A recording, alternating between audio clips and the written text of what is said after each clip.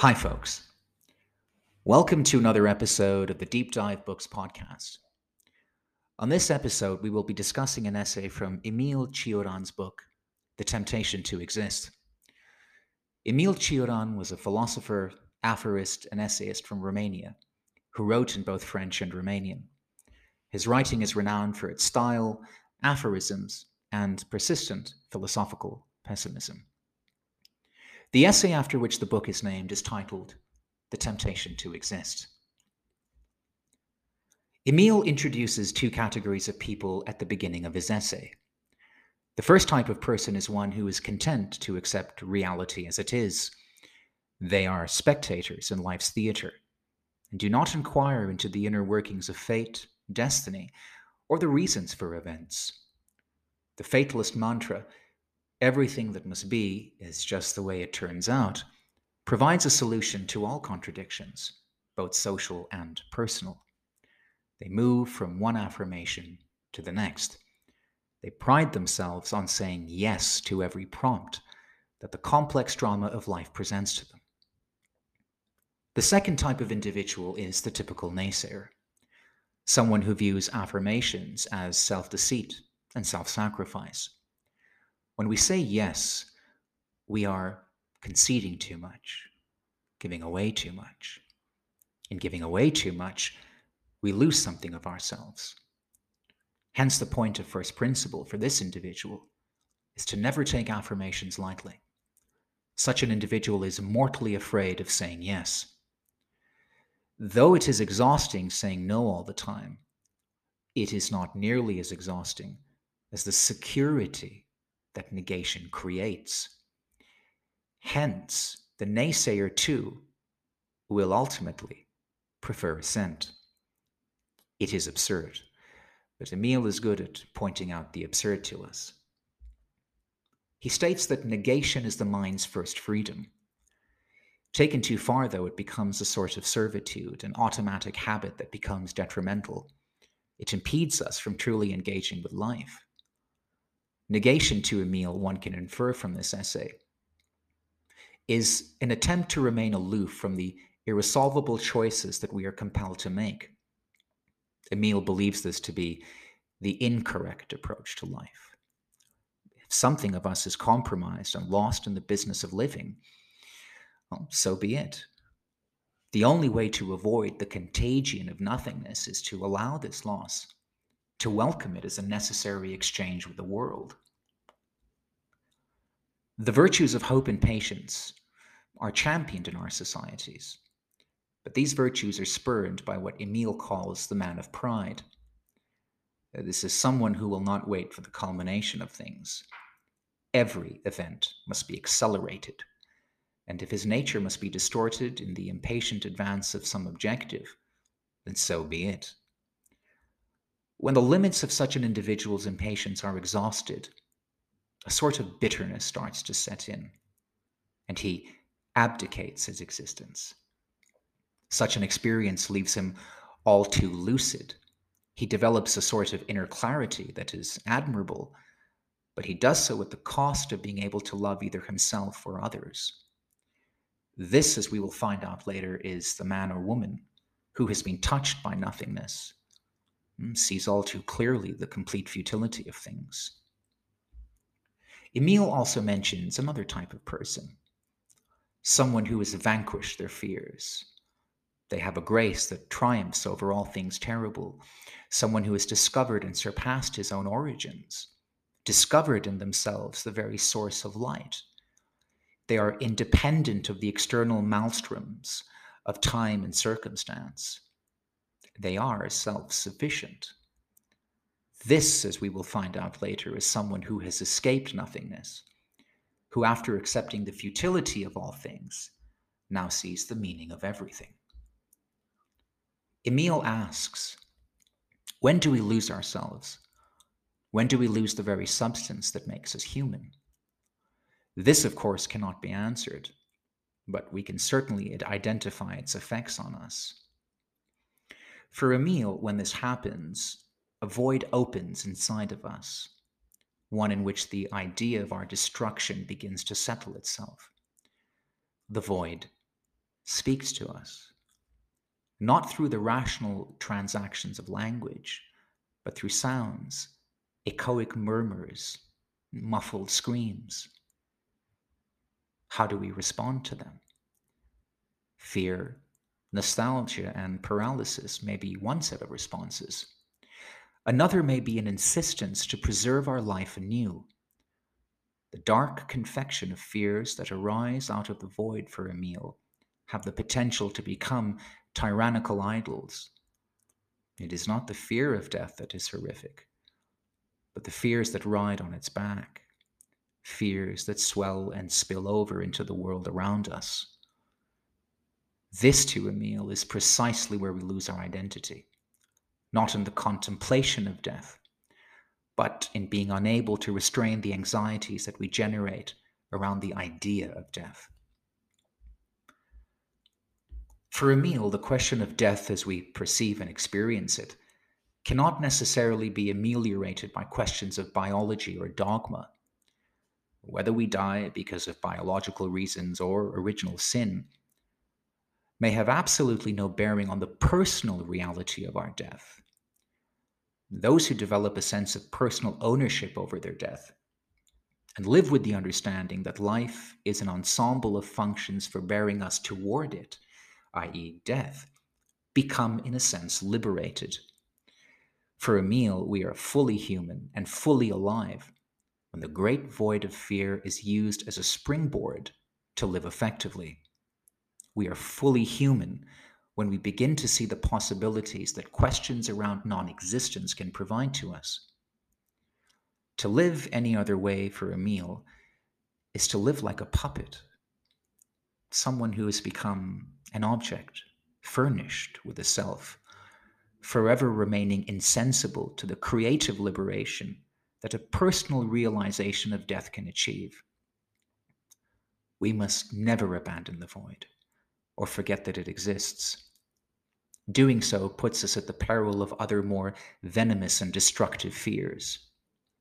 For Emile, there is pride to be taken in the fragility of our identity. The fact that it is so close to utter ruin is precisely why we have surer access to it. There is something comforting in death to Emile, if we perceive it constructively. It potentially sublimates nothingness into the absolute, and thereby calls us to engage in some sort of commitment towards the absolute. Focusing on the material fact of death will never be able to speak to our fears. The biological conclusion of a decaying and annihilated body can teach us nothing about the discourse we should have around death. We need something more. Quote, to rejuvenate ourselves at the contact of death is a matter of investing it with all our energies, of becoming. We must become half in love with easing death. Emile uses Friedrich von Hardenberg, pen name Novalis, as a case study in dying beautifully, someone who carried his nostalgia for death to the point of sensuality. Quote, his death was a rage of happiness, one of the rarest successes of despair. Death fully realized becomes an aesthetic and sensual embrace, stripped of all its fear and bestowed with felicity. It must be stated here that Emile is not advocating suicide of any sort. In fact, he says that it is completely unnecessary, not for the reasons we may think. He says the suicide of German poet Heinrich Kleist was an unsurpassable work of art, a masterpiece of taste, the beauty of which will remain unequaled. Hence, there is no point in us even trying. The question of death for Emile raises us above our customary selves. Like love, death allows us to transcend ourselves. Through the disintegrations of love and death, we are both fortified and ruined. The uncanny mysteries of love and death reveal themselves to us somewhere outside of the intellect. If seen as vitally important extensions of our human essence, part of what we are, they become more sensual. The harrowing and distressing images of death, according to Emile, find their perpetuation in the incredible avoidance of it in dying or sick people. They project death outside of themselves. They use artifices to conceal its presence and turn their defenses into doctrines. People around them, healthy people, end up playing the same game. They too will use all sorts of distractions to obscure the imminence of death. The mystic may fare no better for Emile, because to the mystic, death is seen as a springboard, a means to achieve some sort of union with the fountainhead of all existence. In all these cases, states Emile, death becomes an accident or a means. It is never acknowledged as a real presence in our lives. Emile states there is no master criteria for understanding the inner significance of death. The interpretations of the mystic and the sick are all valid. Where there is no certainty, every type of certainty abounds. In the questioning, contemplating, and experiencing of death, we are confronted with the fact that death is not a postponed eventuality lying somewhere ahead in the future, but is in fact an imminent experience. The secret time of death is in a constant state of intersection with apparent time, i.e., the live and immediate time that we are always experiencing. It is this secret time of death that we are always preparing for. Cultures and civilizations have their own aesthetic protocols around it, and it imposes this on its members. A culture's rules of extinction are followed even by the most iconoclastic of its members. Emile gives examples of the Elizabethans and German romantics. To them, death was a cosmic phenomenon, an incredible creative force through which man must forever be in a state of intimacy with. For the French, death was an opportunity of preserving one's reputation, of dying decorously and parading agony with presentational brilliance. The historical representation of death for Emile, as fascinating as it may be, does not really help us to understand it. History to Emile is an inessential mode of being, a form of infidelity. The metaphysics of death will not reveal themselves to us through history. We must look for the truth of death somewhere else. The imagery that Emile uses is that of a desert, one in which the hermits of the world flock to experience a sort of motionless flow. To be able to hear the inner tonality of death, Emile suggests that we create an internal desert. It is here, in this non-space, that the secrets of death reveal themselves to us, not through rational observations, but in the form of desire, disgust, horror, and rapture. It is here that we experience the breaking wave of death, the inimitable beauty of the primordial mystery, one that opens the world to the dynamic motion of creation and decomposition. Emile states that during his adolescence, in giving himself over completely to the question of death, he saw in all things the mark of death's sovereignty. In a particularly startling section, he writes, "The void was my Eucharist. Everything within me, everything exterior to me, transubstantiated into a ghost." The nothingness that Emile experienced, he states, produced a lucidness, and one that supplanted reality. It is precisely at this point that he fights for the reestablishment of reality. He fights to impose a soul upon himself and find a world for himself, whatever the cost. When we rise from the abyss, a miracle of being is experienced. Existence becomes an incredible state of exception. We must force an entrance into it. Emile states that people who have come back from the abyss are turncoats of lucidity, people illuminated by the void and are initiates in the order of nothingness. They are turncoats because they have chosen the indignities of life over nothingness. This is Plato's allegory of the cave inverted. There is a joy, a madness, a fear that comes from making a definitive assent, an assent to turn back towards the world. This, for Emile, is a fatal yes.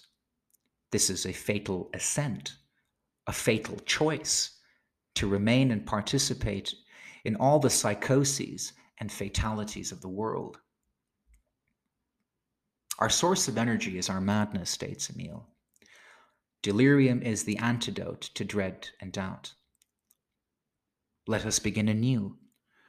Reflect the cosmogonic brilliance of the universe. Let us radiate time. Let us become the sun. Let us participate in the breathtaking manifestation of things. Coming back from the void, everything becomes unexpected, surprising, a gallery of miracles. This is a beautiful state to be in. But unfortunately, our fascination with agony ensures that after experiencing the world anew, we relapse back into panic and disgust. This is not the end of things, though, Emile states. We can use this experience to elevate ourselves. In the image of the first hermits of Christianity, we can become survivors in the desert. Emile states that these hermits were not weaklings. Their ferocity of discipline is to be admired. These obsessed saints militantly combated the dearest of any human being's possessions, their vanities and their temptations. They understood the rage of desire in a way that no hedonist or libertine ever could. They were larger than mythological gods because they understood that loathing turned inwards could be a very potent emotion. Our natural sufferings, to Emile, are always in need of intensification and outward expression. This is where we create others for ourselves, personas to which we direct our rage. Emile states, if we attended more to ourselves and became the center, the object of our murderous inclinations, the sum of our intolerances would diminish. For Emile, like the monks and hermits, there is an incredible kindness rendered to society when we exercise cruelty on ourselves instead of subjecting other people to it. The technique of the desert, states Emile, is turning our talons inward. This, of course, sounds incredibly horrible. We shudder at the imagery of it. Why exalt these practices? Emile states that as distasteful as he finds the early church hermits and monks, he cannot help but admire them. He wonders how it is possible for such a conviction of will to exist in a world such as ours. Is this the secret to the success of religion? That far from being the truth of things, it is in fact a protest against the truth of things. The deeper point made by Emile is that to exist is equivalent to an act of faith. There is no fundamental difference between the believer and the unbeliever in this regard because both consent to live. This is why Emile believed that everything participates in a religious essence. The act of faith required by the believer is equally required by the unbeliever. Whatever ground we stand on lasts only so long as our fictions.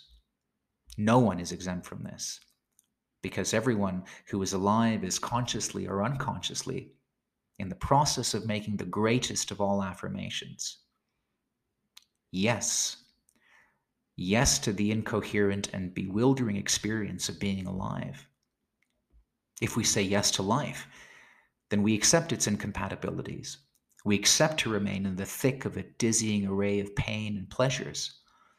And we accept to preserve the energies that sustain and stimulate our death. Emile states that we must be vigilant at the intrusions that common sense will make, for it will reveal the entire absurdity of our mission, the absurdity of fighting to oppose a soul on ourselves. Here we must learn to think against our doubts and against our certainties. We must create another conception of death, one that is beyond what death means in biological terms. This is the idea that something undemonstratable beyond the body exists. Thank you for listening. We look forward to seeing you in our next episode. Cheers from all of us at the Deep Dive Podcast.